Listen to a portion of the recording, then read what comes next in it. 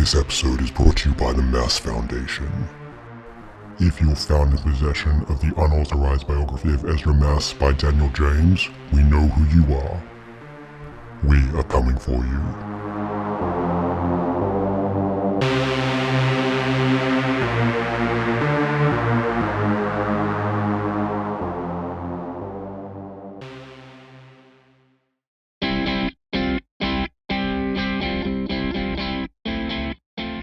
Welcome to Season 2, Episode 24 of Beyond Zero. I'm your host Ben. Joining me today is Jared Marcel Pollen.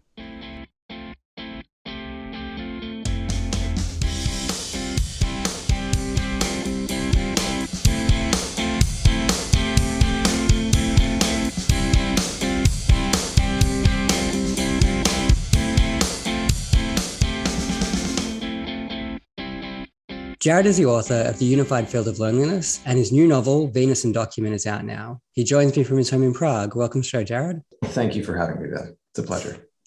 How is life in Prague? Life in Prague is good. It's a little cold here. It's a little rainy right now. But the springtime is lovely in this city. And I've been in Prague for many years now, and it feels very comfortable here, very relaxed, and it's great. You said before you've been living there for about 5 years, but how does a Canadian end up in Prague? That's a good question. Well, it was a mixture of practical considerations and sort of certain romantic fantasies. The former being cost of living versus salary and access to institutions like healthcare and things like that. And the other part of it, of course, was Franz Kafka and Milan Kundera and all of the writers who made their home here at one point or another. Tom McCarthy, I believe, also lived in Prague in the early 90s for a little while, wrote his first novel here, Men in Space. And so that was really all the encouragement that I needed to move here. And I've been here for about 5 years now, and I have a really nice job. I teach English privately, and it's a life that's conducive to writing. I have a lot of free time. I can make my own schedule, and it really is a kind of sort of semi-bohemian, semi-detached kind of existence that I'm able to live here, which is not something that I would be able to say for myself if I had stayed in New York City. So I'm happy that I landed here in any case. Sounds like a great place. When I've come to visit, where should I go? Where should you go when you come here? Well, you should go not too far from where I am right now. Prague is divided by a river, the Vltava, not the Danube. And on the west side of the river, or I should say the north side of the river, actually, there is a giant stone plateau, which has a metronome on top of it, a huge swaying metronome, which in the summertime is the site of many techno parties and things like that. It's kind of like a found space, an improvised space. But everybody here in Prague calls it Stalin because during the 1950s, the largest stone statue of Stalin was constructed on top of that plateau. And in 1956, I believe it was, during the de-Stalinization of the Soviet Union, when Khrushchev came to power, they blew it up and it had been empty ever since. And then they installed a giant metronome there about 10 years ago. And now it's a party spot for kids. So that's where I would go. What is the literary scene like in Prague nowadays? The literary scene here in Prague, I wish I could tell you. Perhaps maybe I just live a hermetic existence here, but the literary scene here in Prague, I don't think is quite as robust as it is in Berlin.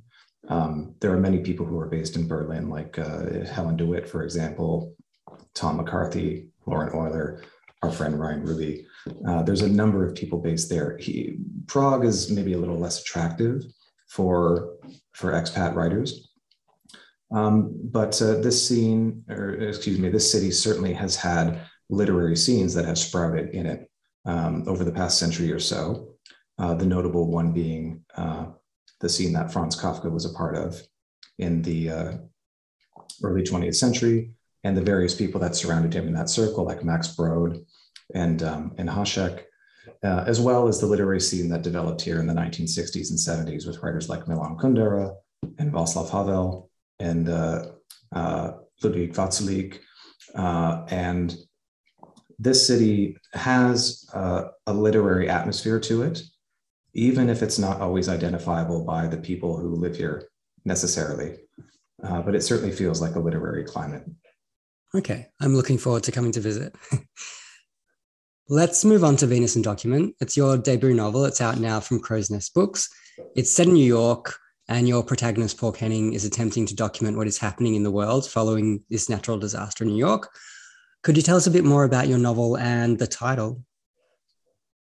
Well, the title comes from maybe a lesser known quote by Paul Valery.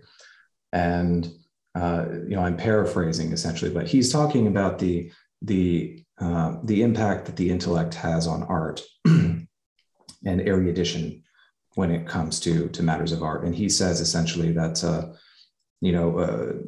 erudition, when applied too strictly to art, can create, museums where there should be beauty and limitless libraries where there should be, real, true experience knowledge. And this effectively makes Venus into a document. And so that's where the quote comes from. It's a little obscure, but the quote in this case is designed to tap into two of the themes that the novel is dealing with, mainly the documentation or the recording of literally everything now in our lives, but also the protagonist's search for beauty and truth.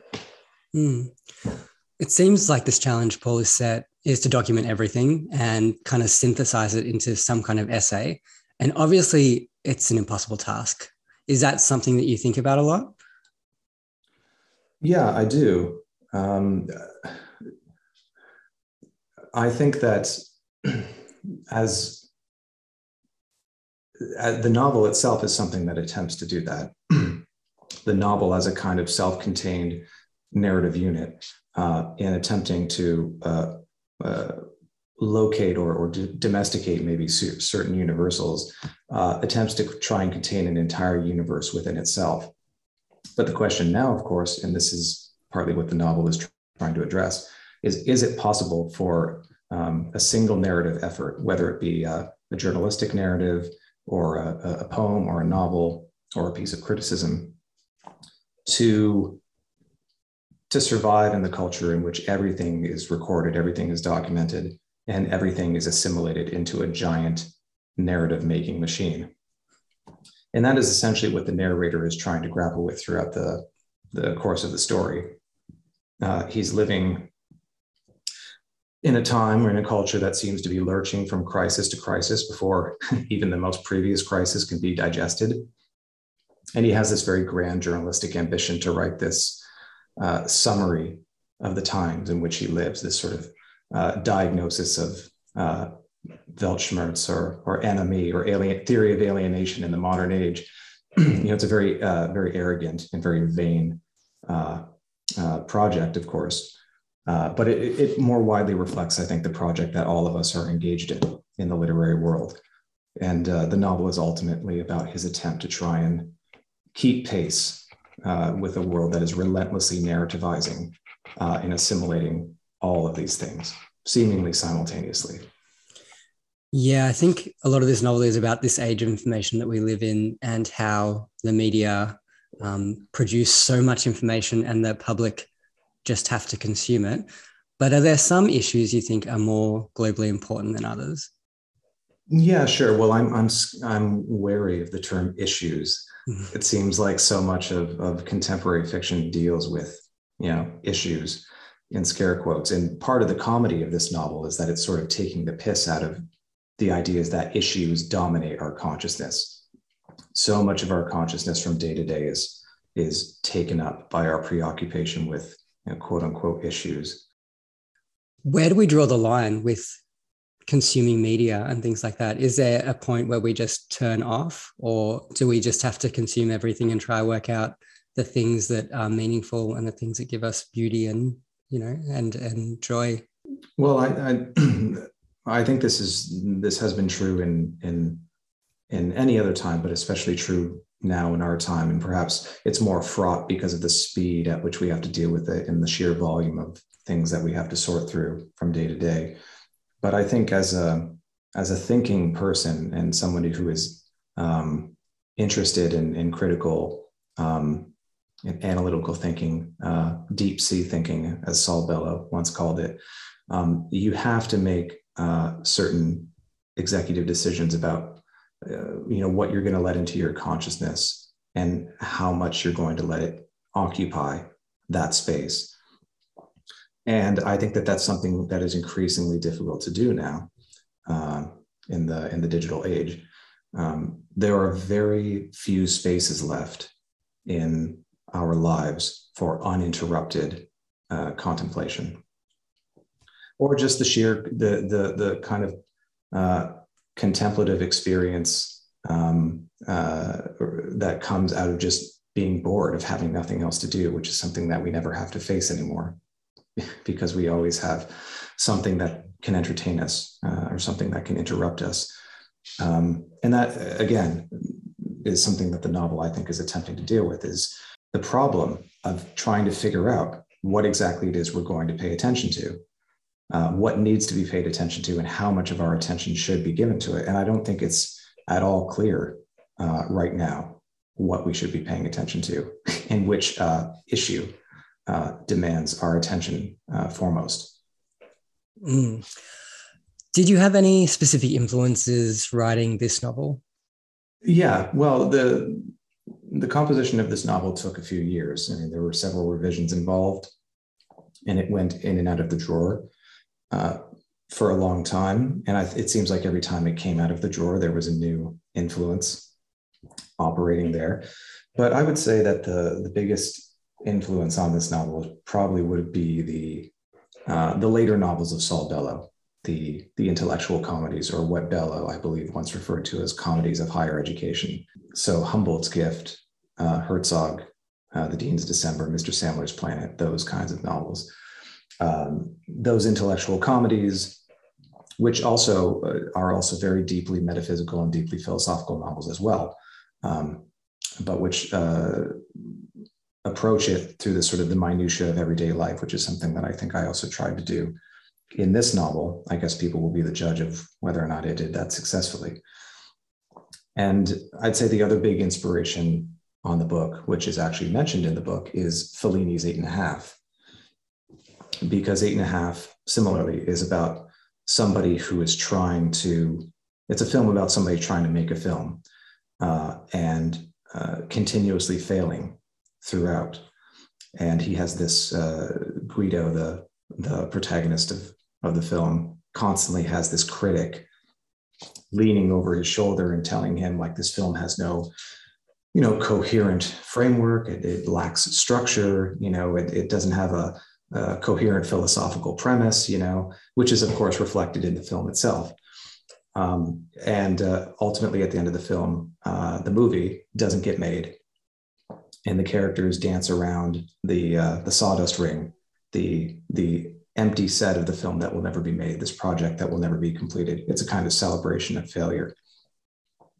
And Venus is very much a novel about somebody trying to produce this great essay or this great analysis of the times. And, I don't want to give anything away, but maybe succeeding, maybe not succeeding, and recognizing that maybe there are no epiphanies at the end of that project. Obviously, you've written quite a lot of criticism. You've written some shorter fiction as well. Is there a big difference between writing a novel and writing shorter fiction or essays? There's definitely a difference between writing fiction and nonfiction criticism. They require different parts of your brain, I think, and different instincts. Fiction, I think, is processed more on a subconscious level, or maybe an unconscious level. And it's essentially irrational, I'd say. The things that guide you, or the impulses that you follow when writing fiction, are very irrational.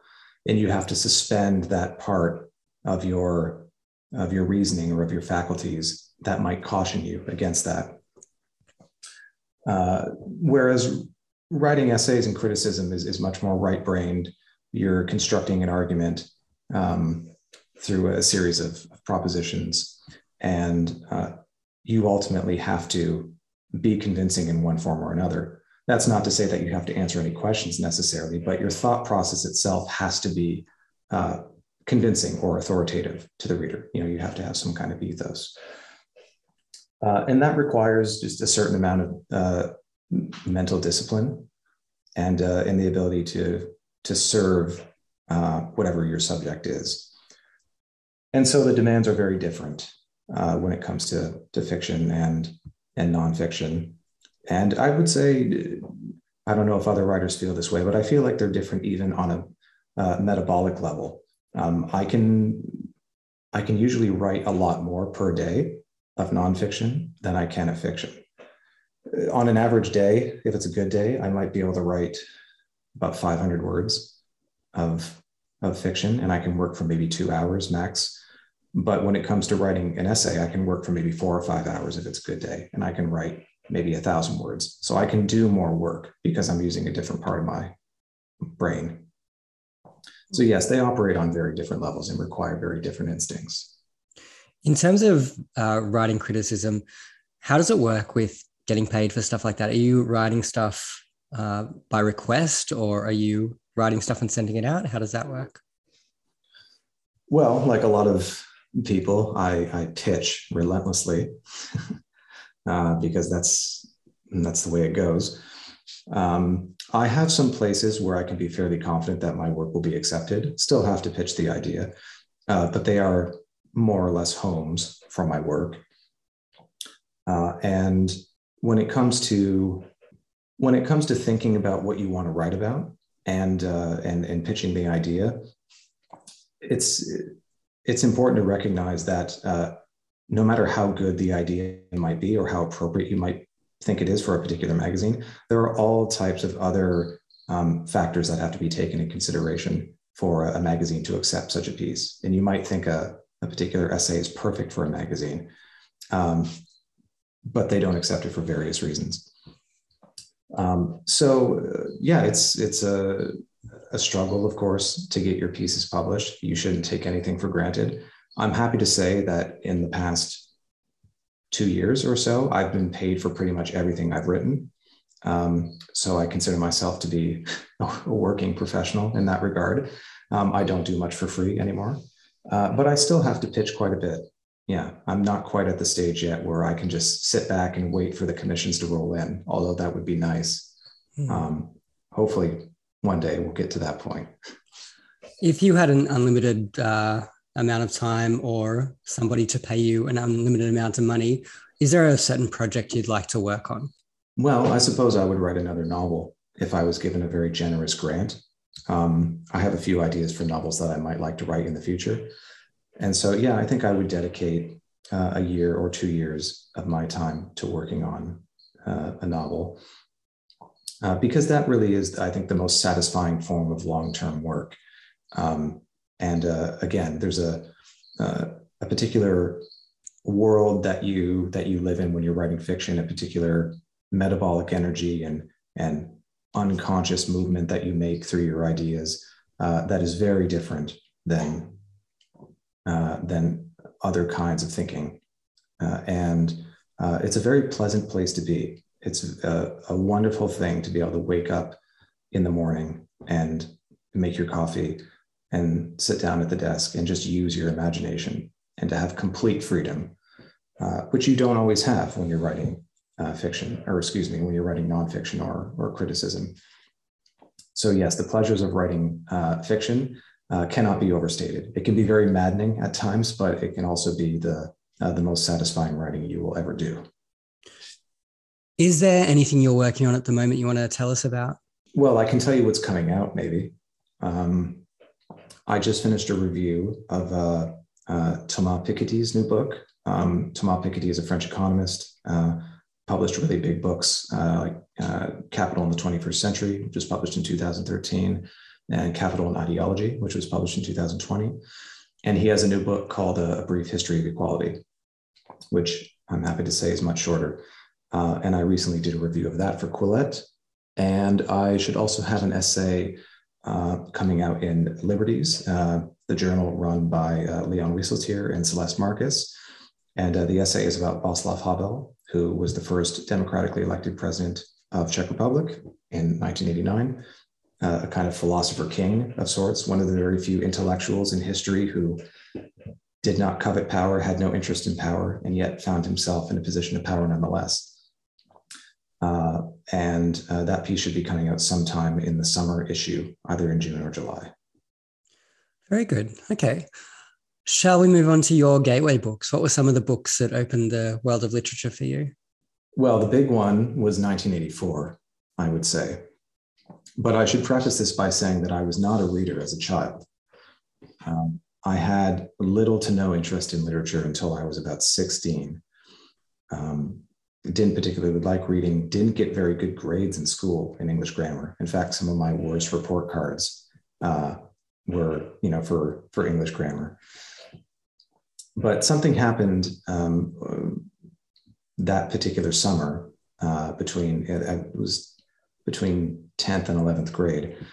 I read 1984, and I see that as the moment where my interest in politics and my interest in literature were both born simultaneously.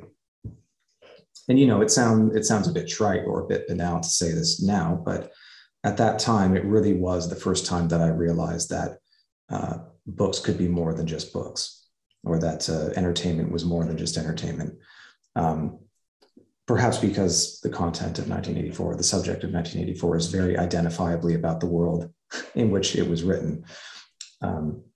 But that was a complete revelation for me, and a huge explosion of potential, I think, on my part in terms of what I was interested in intellectually, academically, and artistically. And that was further expanded, I would say, by books like Portrait of the Artist as a Young Man by James Joyce. That was a big one for me as well. I think there are certain adolescent books that appeal to different types. You have books like Catcher in the Rye, of course, which I think appeals to a certain type of teenager. You have books like On the Road, which I think appeals to a certain kind of young man. And then you have books like Joyce's Portrait. And as someone who fancied himself at the time to be a young intellectual in a young aesthete, Portrait of the Artist was a book that spoke very directly to me. I felt as if I were being personally addressed when I read it. And so those two books are the ones that really stand out for me at that particular period in my life when I was getting into literature. And so what pushed you into doing your MFA? Well, I'd be lying if I said the reasons for it were totally academic. I went to Sarah Lawrence in New York City. And my main reason for going there was really just to go live in New York and have all the experiences that come along with that. But I also felt like it would be a good opportunity for me to take 2 years and try to simulate the life of a working writer, because the MFA program for writing at Sarah Lawrence is low maintenance and low residency. You have only about 2 classes a week. You spend maybe 6 hours in the classroom max. Maybe you have a workshop. And so the program really gives you a lot of freedom to self-motivate and do the kind of work that you will be expected to do as a writer once you graduate, because no one's going to make you do it, right? No one's going to make you sit down and do the work. So it trains you to be disciplined in that way. And that was one of the great things about that program. And it gave me a chance to really build my chops as a writer. And when I got into the program, getting into the program was a big confidence boost, but I wasn't yet sure if this was really what I wanted to do for the rest of my life. And by the time I was done the program, it was very clear to me that I was in it for the long haul, for better or worse, whether it was profitable for me to do so, that this was the thing that I really wanted to do. So the program gave me the space to make that discovery. And so it was a kind of spontaneous decision to get my MFA, but I'm certainly happy that I did. And I started writing this novel while in that program. So it gave me a lot. How does one survive in New York doing an MFA and trying to write for a living? Well, I don't know if I'm the right person to ask because I got kicked out of New York, which is partly how I came to Prague. I mean, I graduated from the program in 2015 in New York and had every intention on staying, but found it difficult to get work and to survive financially, as so many people do. You know, I think Joan Didion says somewhere in her piece about New York that New York is a city only for the very rich and the very poor. And if you're anywhere in between, you just get eaten alive, which is, I suppose, is true for a lot of us. And after graduating, I went back to Canada and kind of moped around for the better part of a year and wanted to get back to New York as soon as possible. Took a job, saved up some money, and then decided at the last minute, instead of going to New York, that I would maybe come to Europe instead, because it seemed to provide more opportunities for me to live the kind of life that I wanted to live, the life that would be more conducive to writing. Because in New York City, and I have many friends who live in New York still, I'm sorry to say that the city doesn't give you the time that you deserve to focus on your writing. And there's very little space reserved for the tranquility and contemplation that something like writing fiction requires. So in answer to your question, rather laboriously, I would say that I really don't know how one survives in a city like New York as a writer. I wish I knew. All right, let's move on to the living writers who have carte blanche with you. Oh, Tom McCarthy. Absolutely. For my money, Tom McCarthy is the greatest living writer right now. Not of the generation that I would consider to be, you know, the generation that's already been canonized. Writers like Pynchon and DeLillo, but contemporary writers still in the prime. Tom McCarthy for me is among the very finest, and it doesn't matter what he writes, I would buy it. Have you read Making of Incarnation yet? Yes, I did, and I reviewed it actually last year for the Smart Set. I thought the Making of Incarnation was excellent. It reminded me a lot of Gravity's Rainbow at times. You know, McCarthy, of course, is an avant-gardist and experimentalist, but this book was, even by his standards, exceptionally experimental at times. There were whole sections of the book. I mean, I don't know if anybody knows anything about the book, but it's essentially very loosely about the making of a science fiction film, which is called Incarnation, hence the title, Making of Incarnation. And there are some scenes in the book where it's just the two guys from the motion capture department on the film just talking about how certain things are going to be represented on the screen realistically. How do you accurately capture emotion? And a lot of it is just like mathematical talk and geometric talk. It's very technical at times. It reminds me a bit of the sections of Gravity's Rainbow that are about rocket physics, or the sections of Moby Dick that are about whaling. And the novel is very uncompromising in that respect. It gives it all to you. It's very maximal, and it's not that it doesn't take your patience into account, but it also doesn't give it to you easily either. Sounds good. Yeah. I've got that in my TBR pile. Haven't got to it yet, but I'm really looking forward to it. Yeah, I really love McCarthy's previous novel as well, Satin Island. And I would say that Satin Island was also quite an inspiration on Venus and Document as well. I started writing Venus right around the time that I read that novel, and it had a big impact on me as well. So all praises to Tom McCarthy. Excellent. All right. What books are you currently reading or have recently enjoyed or are looking forward to? Well, right now I'm reading mostly for research for pieces that I plan to write in the future. At the moment, I'm reading 2 biographies of Percy Shelley, and I'm sorry to say that the authors of these biographies is going to escape me at the moment. But one is a standard biography of Shelley, which is published by the New York Review of Books by a literary biographer, very well known. Again, his name escapes me, Richard something. And I'm also reading a book by Princeton University Press called Radical Shelley, which is more of an intellectual biography of Shelley's life.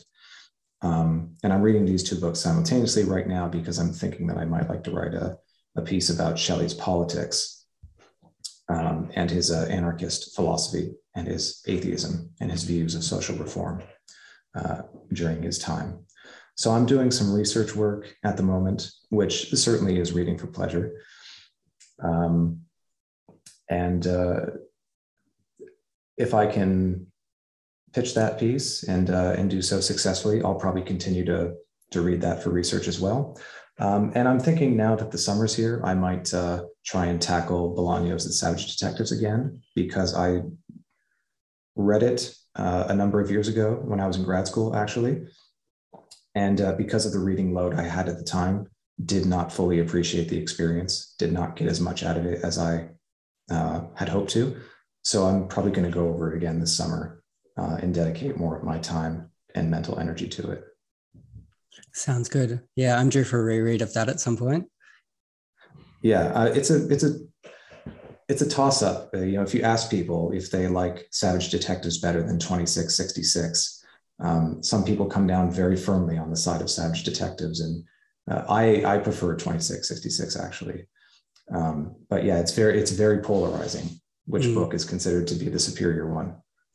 Yeah, I've got to say I'm in the 2666 camp as well. But yeah, I loved Savage Detectives, but I haven't gone back to it. So we'll take a quick break here on Beyond the Zero. We're speaking with Jared Marcel-Pollan. This episode is brought to you by Thomas Hardy's Tess of the D'Urbervilles, as read by Kendrick Lamar. Tess of the D'Urbervilles, a poor woman, faithfully presented by Thomas Hardy. On an evening in the latter part of May, a middle-aged man was walking homeward from Shaston to the village of Marlatt in the adjoining Vale of Blakewell. Get it now on Spotify or wherever you get your podcasts.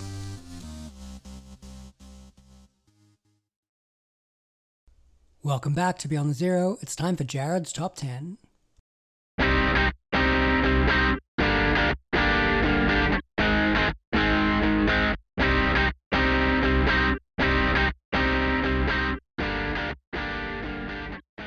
Okay, so sadly, I'm staying at a friend's place right now, so I don't actually have a lot of these books with me, so I won't be able to hold them up as props.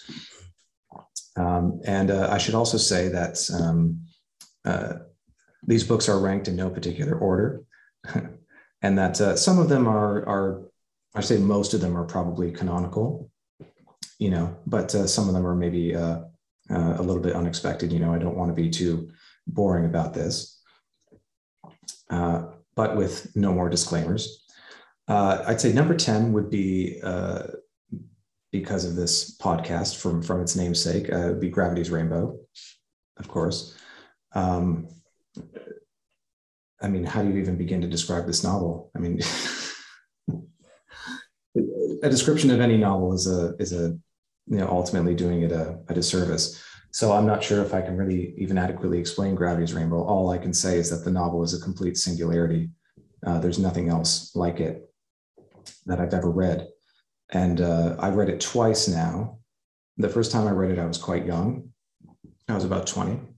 And of course, was completely unconditioned, completely unprepared to read it. And it was totally overwhelming. It was a kind of vertiginous experience.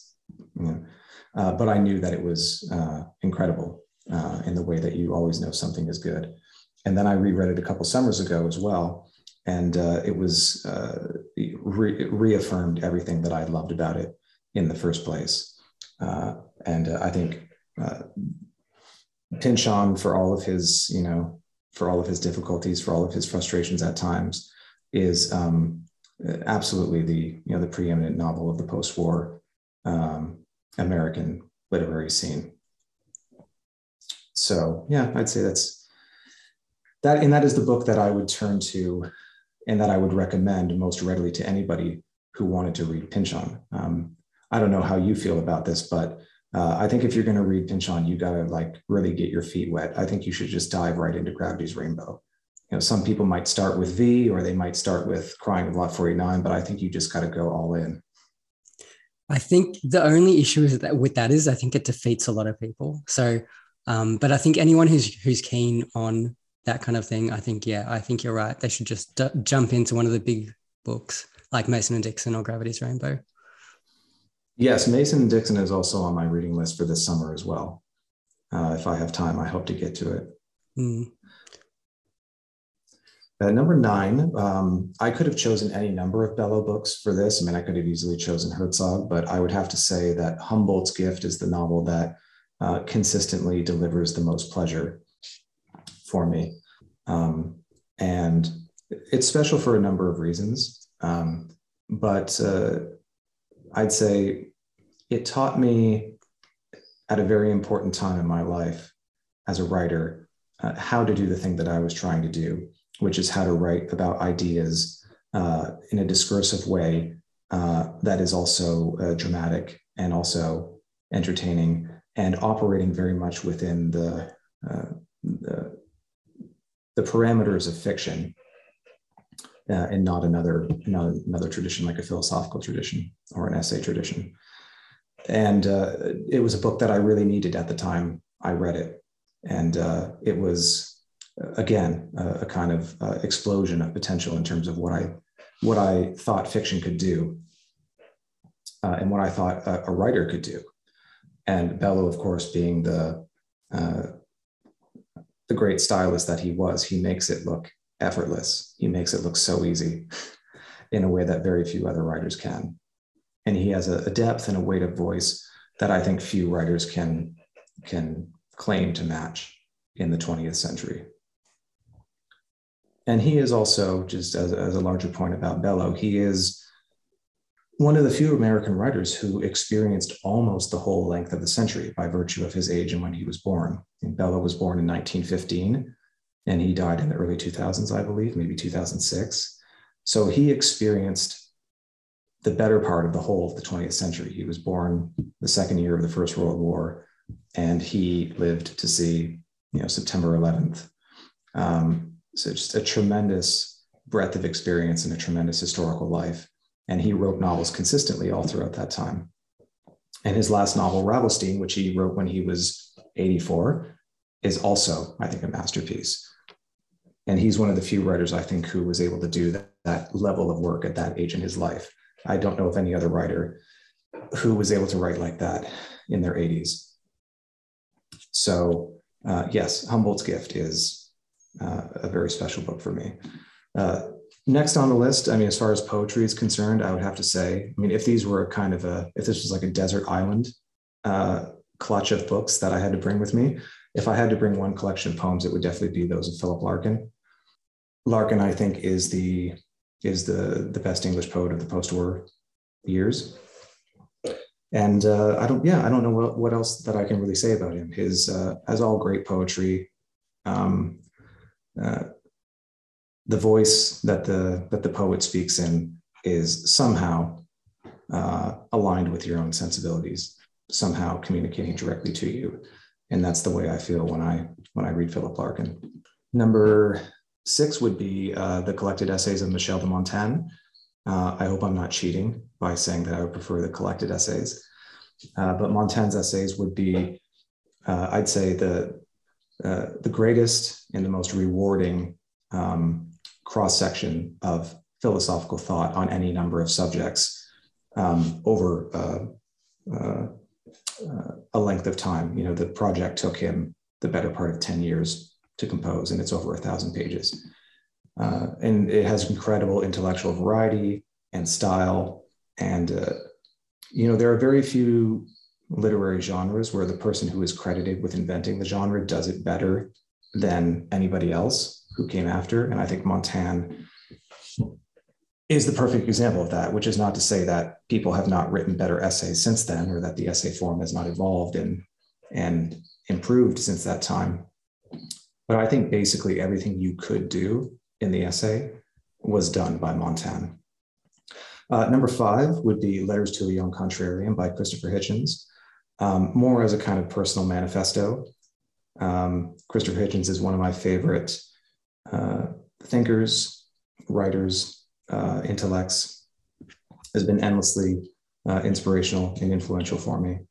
And this book, which is modeled after Rilke's Letters to a Young Poet, is essentially about what it means to live an intellectual life in which none of your responsibilities are anchored to what is considered socially acceptable or responsible within the discourse. It's a testament, I think, for a fiercely independent thought. And Christopher Hitchens is very, very much missed for me. I miss him every day. Sincerity and Authenticity by Lionel Trilling, I would also put on that list as well. I could have picked any number of Trillings as well. I could have picked The Opposing Self, or I could have picked The Liberal Imagination. But Sincerity and Authenticity is a nice example of a kind of literary criticism that I like to do and would like to do more of, which is a combination of intellectual history, a history of ideas, and literary criticism, and a way of exploring intellectual history through literature. And Sincerity and Authenticity is essentially exploring these two ideas in the title and how they developed over time. And Trilling does a really brilliant job using mostly literary sources at exploring these ideas. And I can't recommend it enough for people who are maybe interested in reading Trilling. I would absolutely recommend that. The next one on the list would be Underworld by Don DeLillo. Again, could have chosen any number of DeLillo's, but I feel like Underworld is his magnum opus. Everything that is great about DeLillo is contained within that book. And I've read it 3 times now. And that book never ceases to amaze me in terms of all the things that it manages to hold together throughout its narrative. It has so many moving parts and so many different characters. And the voice throughout is so fluid and so easygoing and so flexible. I don't know how other people feel about the book, but it's not a book that will ever try your patience or frustrate you. For me, the book is just 800 and something pages of pure pleasure and pure joy. And yeah, I think it's the finest of DeLillo's work. Next on the list would be, I'd say, The Sound and the Fury by William Faulkner. That was a novel that also had a very big impact on me when I first read it, just in terms of its ability to explore different voices and its use of stream of consciousness in the prose. And it had a big influence on a lot of the stuff that I was writing at the time. Although now, of course, I think I've moved more away from Faulkner considerably in my influences. But yeah, that book had a big impact on me at the time I read it. And I think it's probably Faulkner's finest, along with As I Lay Dying. And the last one, do we have 2 more or 1 more? How many have I done? Just 1 more? Yeah. So. Well, the last one, this is maybe a little bit predictable, of course, but predictable or not, I mean, it's there for a reason. It would be Hamlet. I could easily pick the collected works of Shakespeare, but I feel like that would be cheating. So I feel I have to select one play. And of all the plays to pick, Hamlet is, I think, supreme. And I don't really think that I need to explain why it is. I don't think I really need to make a case for it, because what can one say about Hamlet that hasn't already been said? There's nothing that I can say that hasn't probably been better said by somebody else. But yes, Hamlet is I think Shakespeare's finest work as a dramatist, and that play as well is endlessly revisitable and endlessly pleasurable to read. Wow, a lot of great things on that list. Very cool. One thing I wanted to ask you about was based on the Bellow and Hitchens and Larkin. Have you read Martin Amos's Inside Story? I have, yes. I actually reviewed Inside Story for Quillette when it came out. I also really enjoyed Inside Story. I think it got mixed reviews, but it's the kind of book that seemed like it was made for me. I mean, Martin Amis is also one of my favorite writers. I was thinking about putting one of his books on the list. I really love Time's Arrow, for example. And so it was one of those situations where it was a book written by one of my favorite people, and it was about three of my other favorite people. So it was also, a really, really fun experience reading that book and getting to hear some personal stories about people like Bello and Hitch from Amos's personal life. Did you read that book? Yeah, I love that book. I think it's fantastic. I think it's quite sad for me to read it, especially with, talking about Christopher Hitchens, dying and Saul Bellow dying and, but it's a great book. Yeah, it is a little bit melancholy because, yes, the three people that Martin's writing about, of course, are all his deceased friends. And, he says at the end of the book that this will probably be his last big novel. And, the conceit, of course, for anyone who's read the book is that you're being taken into the author's home. The book begins by Martin saying, like, come in, sit down, like, I'll pour you a drink, like, put your feet up by the fire. And near the end of the book, he's saying, like, well, I suppose we should be getting on now. And, let me get your coat. Thanks for coming in. It was nice talking to you. And it is a little bit sad near the end of the book because you get the sense that he as well is saying goodbye. Yes. Well, hopefully he keeps on writing some more things because he is a great living novelist. I hope so. Yes. All right. Well, speaking of that, we should probably wrap it up ourselves. But before we do you want to tell us where we can go out and buy Venus and Document and where we can find you online and catch your writing? Sure, absolutely. Well, the publisher of Venus and Document is Crow's Nest Books, and the book is available on the publisher's website. They do ship internationally, so I would recommend that everybody go there to buy the book. The book is also available on Amazon, of course, though I would discourage people from buying it there for obvious reasons that maybe need not be gone into. Yes, those are the two places where you can most likely find it. And if you live in a place like New York City, you might also be able to pick up copies at the Strand as well, or in your local bookstores. All right. And where can we find you online and where can we read your work?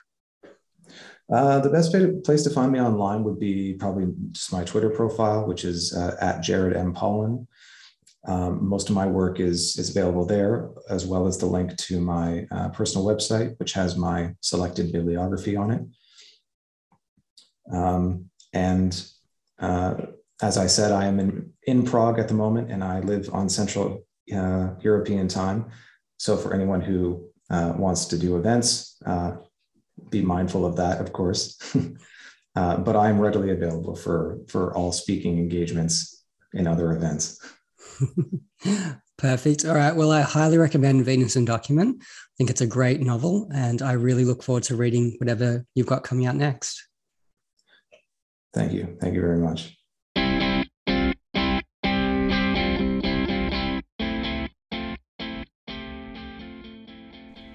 Thanks once again to Jared Marcel Pollan. Check out the show notes for all the details. You can find us on Twitter and Instagram at BeyondZeroPod, and you can email us at beyondzeropod@gmail.com.